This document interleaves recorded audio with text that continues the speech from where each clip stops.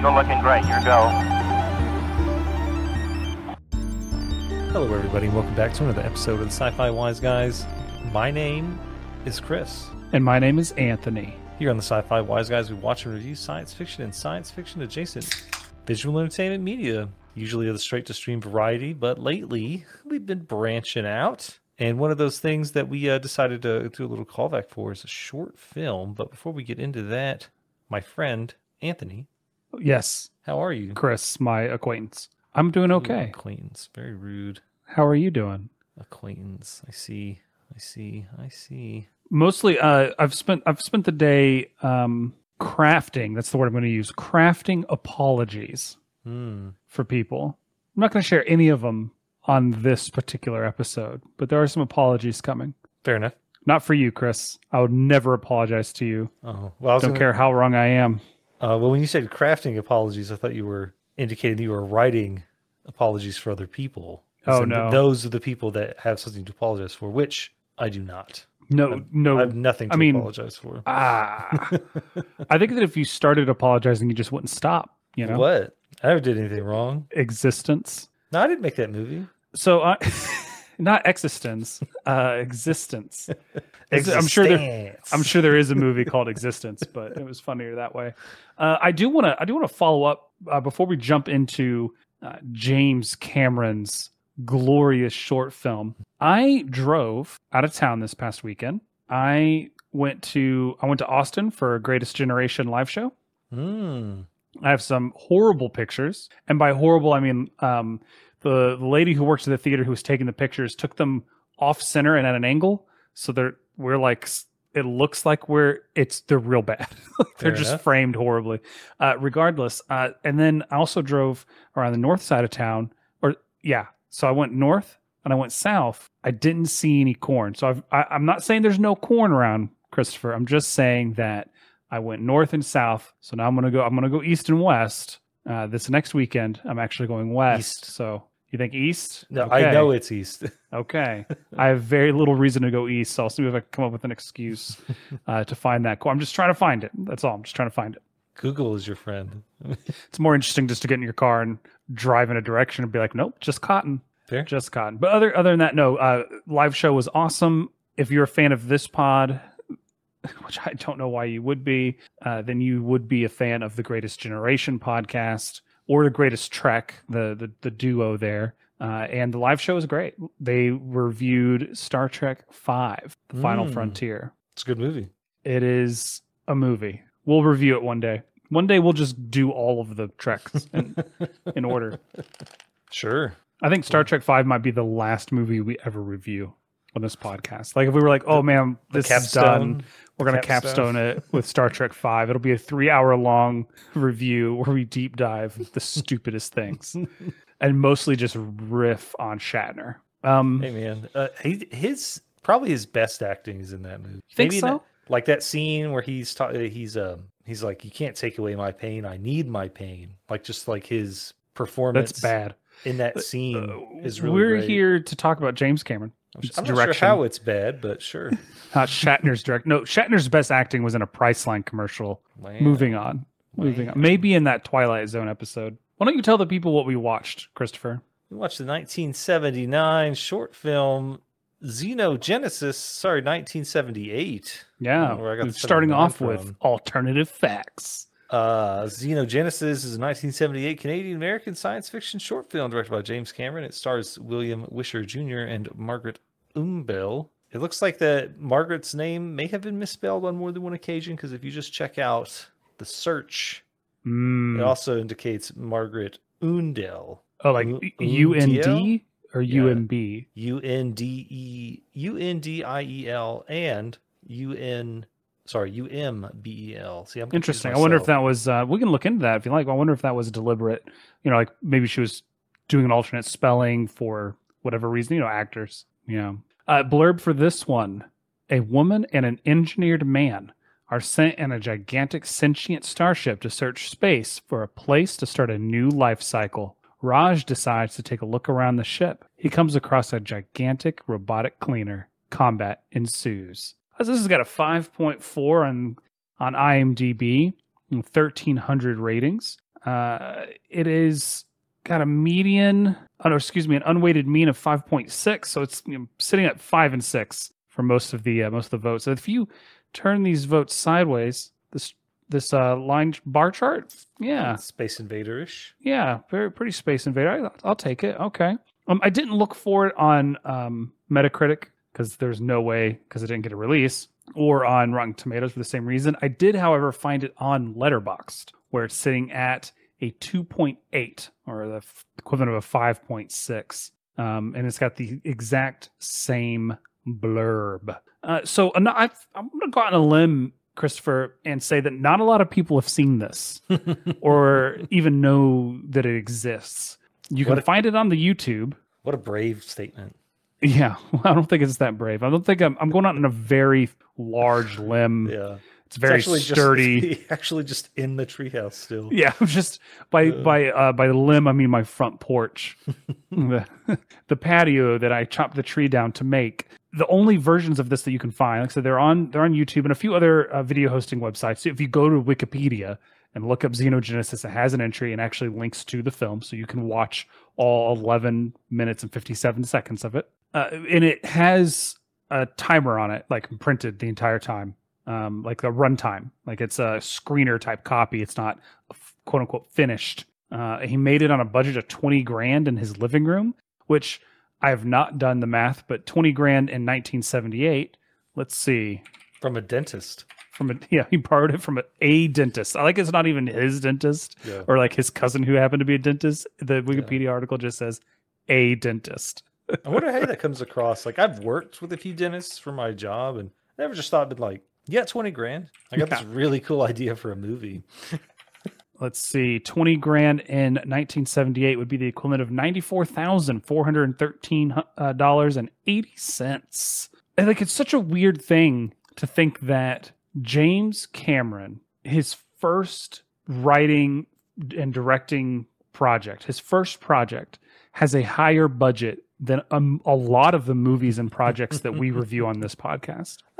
I wouldn't say that. And then a lot of them. I mean, $100,000 is the entire FP franchise.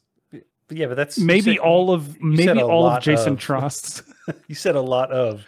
And you named 6 movies. I bet if we look through, I mean, we've just done a lot of independent films, a lot of short films that were made on some shoestring budgets, a lot of labor of loves, and some others that weren't so great. They didn't come from a good place, if you will. But no, it's just interesting that he started off with like, just, I don't know, is he enigmatic? Is he charismatic enough to just walk up to a dentist office and ask for money for a film? You know, it's just interesting. It's very interesting. I mean, like so if you look at James Cameron's Wikipedia page, sure, after borrowing money from a consortium of dentists. So number one, 2 conflicting stories. Who do we believe, James? Who? Which Wikipedia article do we believe? Yeah. Fun story about old James Cameron. Went to college to study physics, dropped out, smoked a lot of pot, some LSD, was a truck driver, saw Star Wars, and was like, cool, that's what I want to do the rest of my life. So, I also saw Star Wars at one point in my life and said, yeah, that's what I want to do for the rest of my life. Just watch I meant fly a starship. Yeah. He meant make movies. Yeah.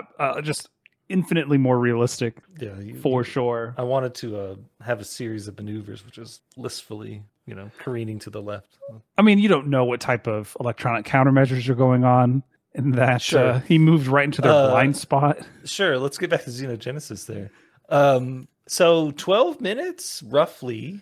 Yeah. If you find this on YouTube, one of the versions that I found on YouTube that you watched, I assume, the sound cuts out at 10 minutes, but I found another copy in which the sound does not cut out. Well, interestingly enough, yeah, I found that. And when I got to that part, I said, oh, there has to be a better copy of this somewhere. So I found it embedded through a different player, not a YouTube, linked to an article that's archived, but linked on Wikipedia from Xenogenesis. So I was like, oh, okay, this has got to be the good one, but it has the exact same problem at the exact same times.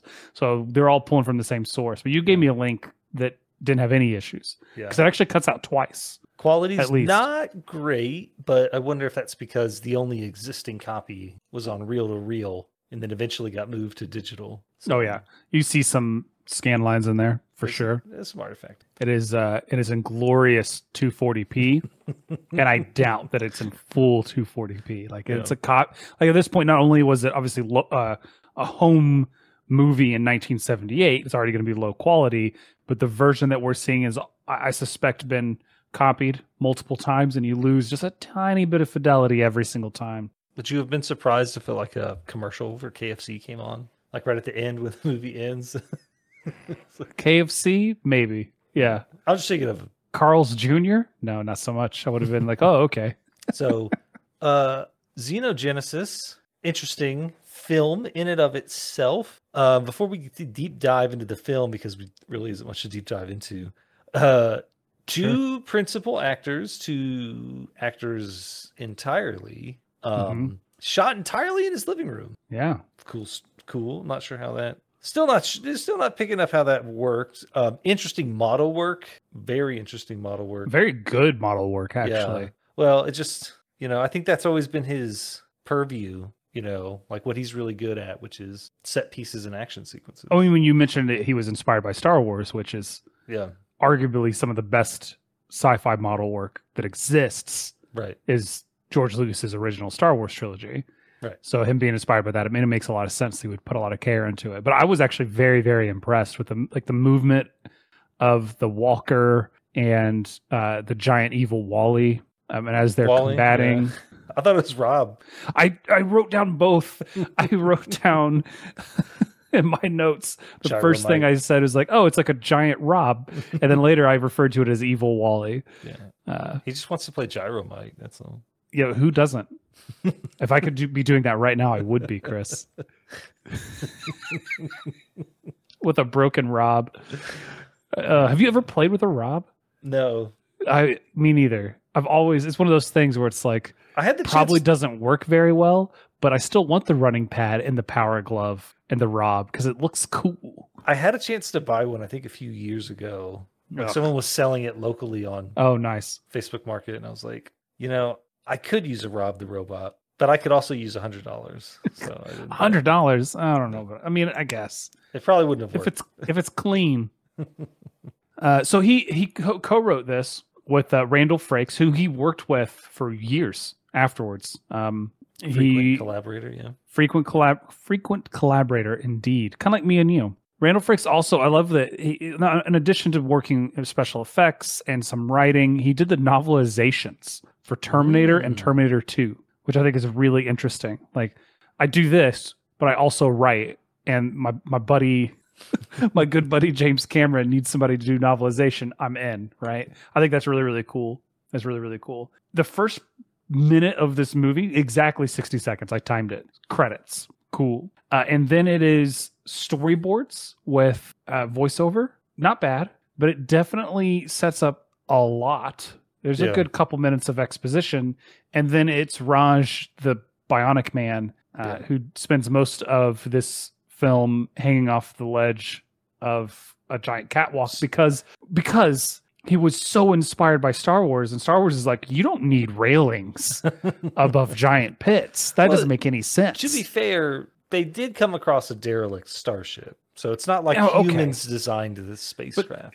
But, yeah, it has got the giant robot who's been doing the dusting and keeping everything up to date. So you know what? I will give James Cameron and Mr. Frakes the slightest bit of grace that I will not give George Lucas, if we're being clear.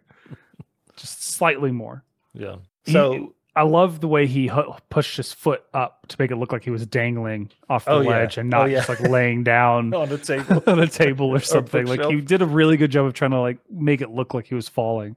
Yeah. Good acting. I like in my notes I wrote down this inspired Solid Snake and all the hanging. Oh, like Hideo Kojima saw this movie and was like, "Oh, I could write a character that could hang on a ledge for 8 minutes." No, there's a collaboration. He's on there for a long time. He's on there, and then he gets almost up and then falls right back down. Yeah. Now they sidelined him hard. The plot is that Raj, open parentheses, an engineered man trained to deliver humanity from the final cataclysm, close parentheses, and Lori, open parentheses, a woman raised by a machine, but she alone knew the power of love, close parentheses, are sent in a gigantic sentient starship to space for a place to start a new life cycle. So if he's a bionic man, that makes a lot of sense that he might be able to hold himself up. Because I think in one of the storyboard pictures, in fact, if you Google or Bing, if you're a filthy degenerate, if you Bing this movie, a lot of the pictures show him with like robotic hands. Interesting. Like that if you go over one image, yeah, that one right there. So it would make sense if he's got cybernetics, right? Sure. That he'd be able to hold himself, but that doesn't really come across in the movie. And it could just be the quality. But the yellow jumpsuit really just attracts the eyes. So yeah, well, I was going to say it's a little bit. Yeah, you can kind of see it there. It's really hard to get stills of this, but you can kind of see it in here. Look, there's 70 screenshots for this unreleased short film from 1978 in IMDb. I don't know. I don't throw around the word privilege a lot, but geez, way to go, James Cameron. I'm just gonna click through these as we're talking. There's Giant Wally. Yeah, but no, for sure, this interesting movie. William Wisher, who played Raj, went on to have a really interesting career. I don't know if you looked him up. I did not. He's got a couple cameo roles. He is an LAPD officer known as L1L19 who gets incapacitated by the Terminator. Oh, in Terminator 2, he plays a man shopping with his girlfriend and takes pictures. The guy who's just standing there clicking constantly, that's him. Okay. He also wrote additional dialogue for the Terminator. He wrote Terminator 2 along with James Cameron.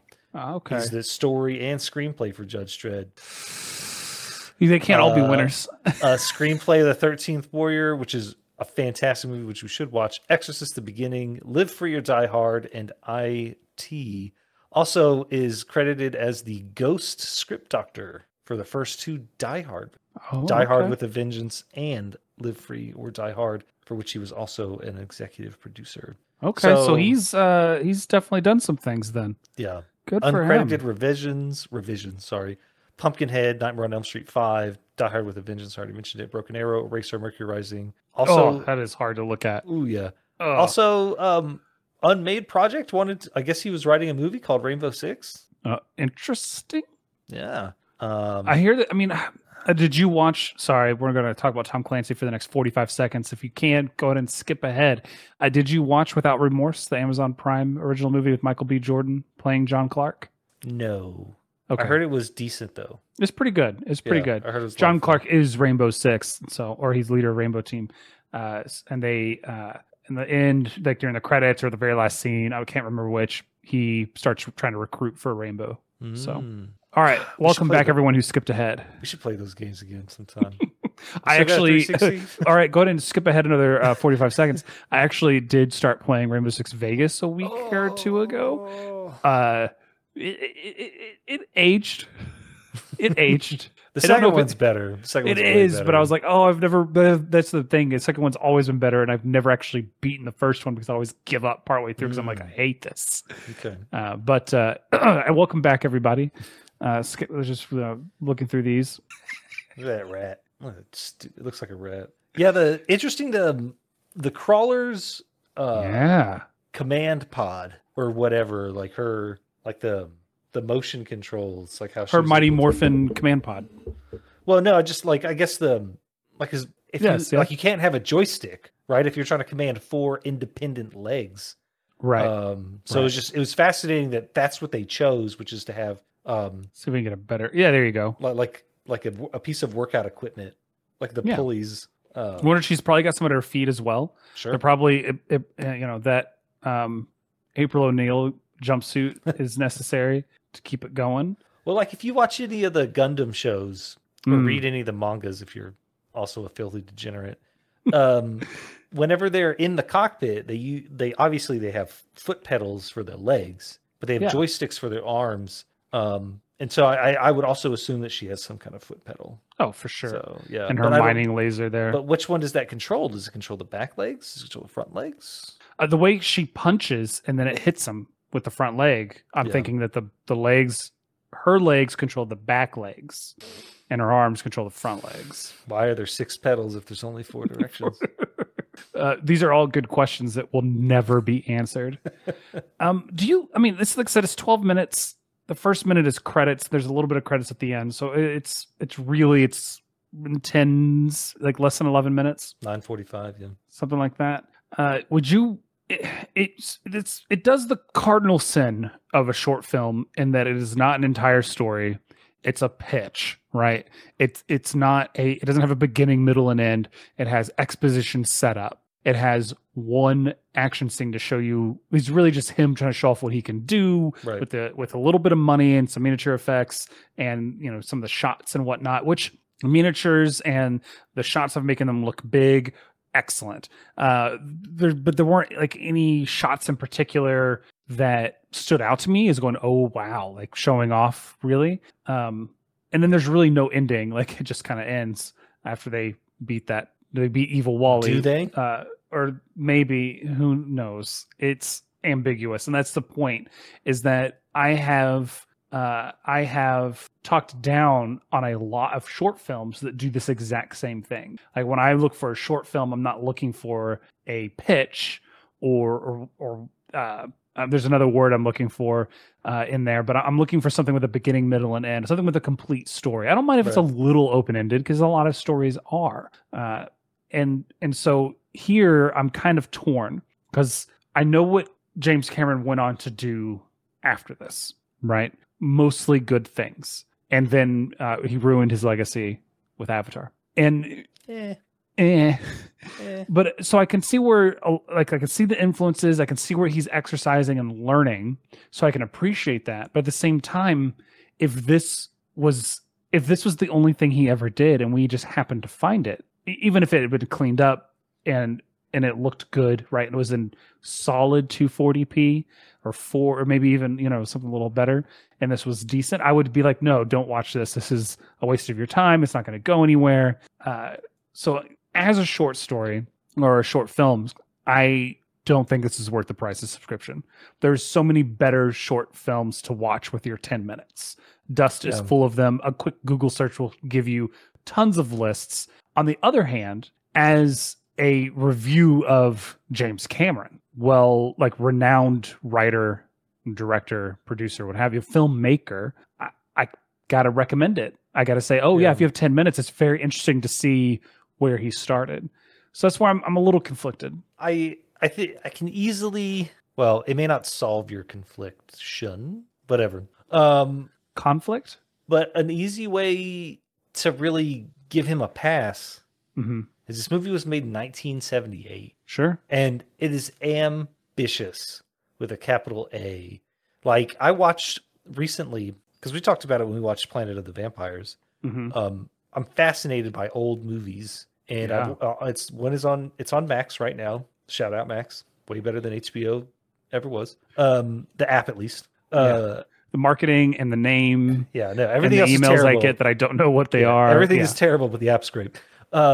Journey to the Moon, which I believe came out in 1921, is a French film. It's silent. The only thing that's in it is music. And in 21 minutes, a bunch of French people were able to tell me a story about people like shooting a cannon at the moon, going there and realizing that there's a bunch of crazy devils there, and then they return. So it was a landmark film and really inspired probably a whole generation of people who then in turn inspired a whole other generation of people. And there we have James Cameron. Sure. The difference is that Xenogenesis has never been given that big it's not culturally significant in the same way that a lot of these other movies are. It was never released. I mean, it can't be, right? But there are plenty of other like movies that go to the Cannes Film Festival that jumpstart the careers of plenty of other people. And in some ways that those movies either are revered or whatever. But I guess what I'm trying to say is like what this movie really did is just give us James Cameron. And I think that if you look at the time constraints, especially when it was made, for how much money it was made, in the way it was made, I think it's quite impressive. I would say it's worth the price of subscription solely based on that. Yeah, you could say that you could watch you could watch 4 short films on Dust probably. That would be way better with the exception of Biopunk. We've reviewed several, yes. But I think the problem is those movies are made in the last 20 years. Yeah. They're inspired by this. Sure. They're not really starting anything. Yeah. Well, they might be starting some careers, but they're not necessarily, we don't know yet if they're going to start a movement or a renaissance in this or that, or just influence somebody else who's going to go on to make the next big thing right in art, whether that's science fiction or not. Right. I get what you're saying. And I am going to give it the pass. I'm not upset with it.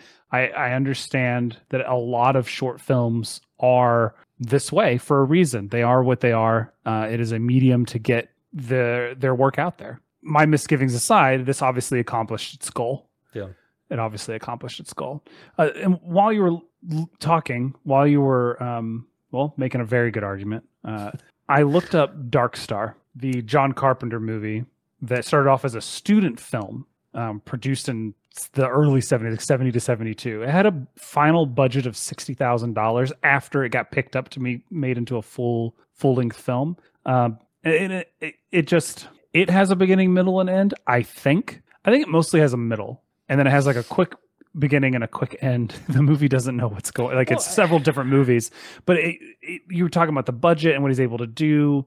And I guess because if I recall, Dark Star, he started making it. Yeah, well, I mentioned already, he was a film student, so he has some resources and he's done some practice work and understands some things. It's just it's the one thing that I would, because it's John Carpenter's first film. It's O'Bannon's first film to write, and so then both of them would go on to be just as, if not more, influential than James Cameron. And it's the one thing that aesthetically, I think this reminds me the most of, just the way the models work. Okay. And some of the camera angles and whatnot. But Dark Star isn't a short film. No, it's not. It's not at all. No. Yeah. It's just, you were talking about bigger films that were influential and him starting off and whatnot. And this is the start of a different set of filmmakers. It is a bit different. You're right. A student film can lead to the same type of success that a short film can. It's just they're coming from different places. Yeah. I just was really interested in what the budget was. I could not remember the budget for Dark Star. Another reason why we should do a James Cameron deep dive. We talk, if we can go ahead and just talk about it on the pod, feel free to cut this if you want. No. Doing the Abyss, that'd be a lot of fun. You said we could do other stuff that he's been tangentially related to. You talked about not Angel. Yeah, Dark Angel. Dark Angel, yeah. Battle Beyond the Stars? Yeah. Roger Corman hired him to work on it. I can't find what he did. But Battle Across the Stars is supposed to be like the first response to Star Wars outside of Star Trek: The Motion Picture, and much in the way that like it's one big space opera as opposed to Kirk staring at a view screen for 2.5 hours. That is, you just described it. We've reviewed the motion picture. Yeah, I don't see it on any of his credits. I wonder if he actually ended up doing any of the work on it. I don't know. It just says like the dentist pulled out of the project based on the screen demo, which is, I guess, the reason why it didn't actually get released full on. But Roger Corman was sufficiently impressed to hire Cameron to work on Battle Beyond the Stars and Piranha 2. Piranha 2. So, I mean, I think that's the first movie he directed. Yeah. Well, yeah, if you don't count. I mean, like Terminator. Xenogenesis. Yeah. Yeah. Which, full length for sure. Let's see. Special effects were designed by James Cameron, so he did special effects for Battle Beyond the Stars. So, which, I mean, based off of this and looking at the cover or the poster, excuse me, for Battle Beyond the Stars, I can see why they did that. If we go to his IMDb page, is he credited? We go over here, art department. No. Visual effects? Where I'm looking for it, I don't see it. Go to the left. Did I miss it? No, visual effects. Battle Beyond the Stars, 1980. Additional director of photography, special photographic effects, miniature design, and construction. I'm going to pull up that poster and put that on the screen. That is a movie that I have wanted to see for my own personal interest for a long time, but definitely something we should watch in the pod for two reasons. One, Roger Corman made it. The so-called king of cult, and the fact that it's a straight up B movie, like in almost every 100%. Sense of the phrase. Well, Battle Beyond. Yeah, got it. This was great. I love, this was a great kind of cleanser, if you will. What is it when you get the taste of something out of your mouth? Palate cleanser. Yeah, this is a palate cleanser. Thank you. After Horror and Space Month. And I'm looking forward. Maybe we can get into some more classic films. We're going to try to do some more off the wall stuff, classic or otherwise, and maybe some more independent stuff as we near the end of this season. We're only a handful of episodes away from episode 200, which, if we had counted correctly, we'd be well past 200, but we didn't. So we're coming up on episode 200. Maybe we'll do something special for that. Maybe we won't. Maybe we'll forget all about it. But if you have suggestions for anything that you think needs to get more talk, or you think we might find interesting, or is really bad and you want to punish us for some reason, you can email us your suggestions, sci-fi-wiseguys@gmail.com. You can also hit us up on any of the social medias except for Facebook. Stay healthy, stay hydrated, and don't try to fight a giant Rob the Robot. Without your own giant Rob the Robot? I don't know. Who wins in a fight, Rob or Wally? That's all the time we have today. Thanks, everybody. Wally. Have a good one. Easy.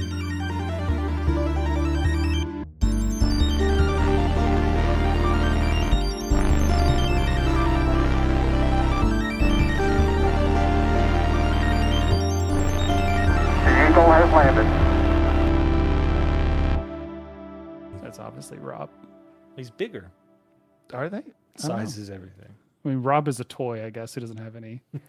Yeah. It's heavy agency.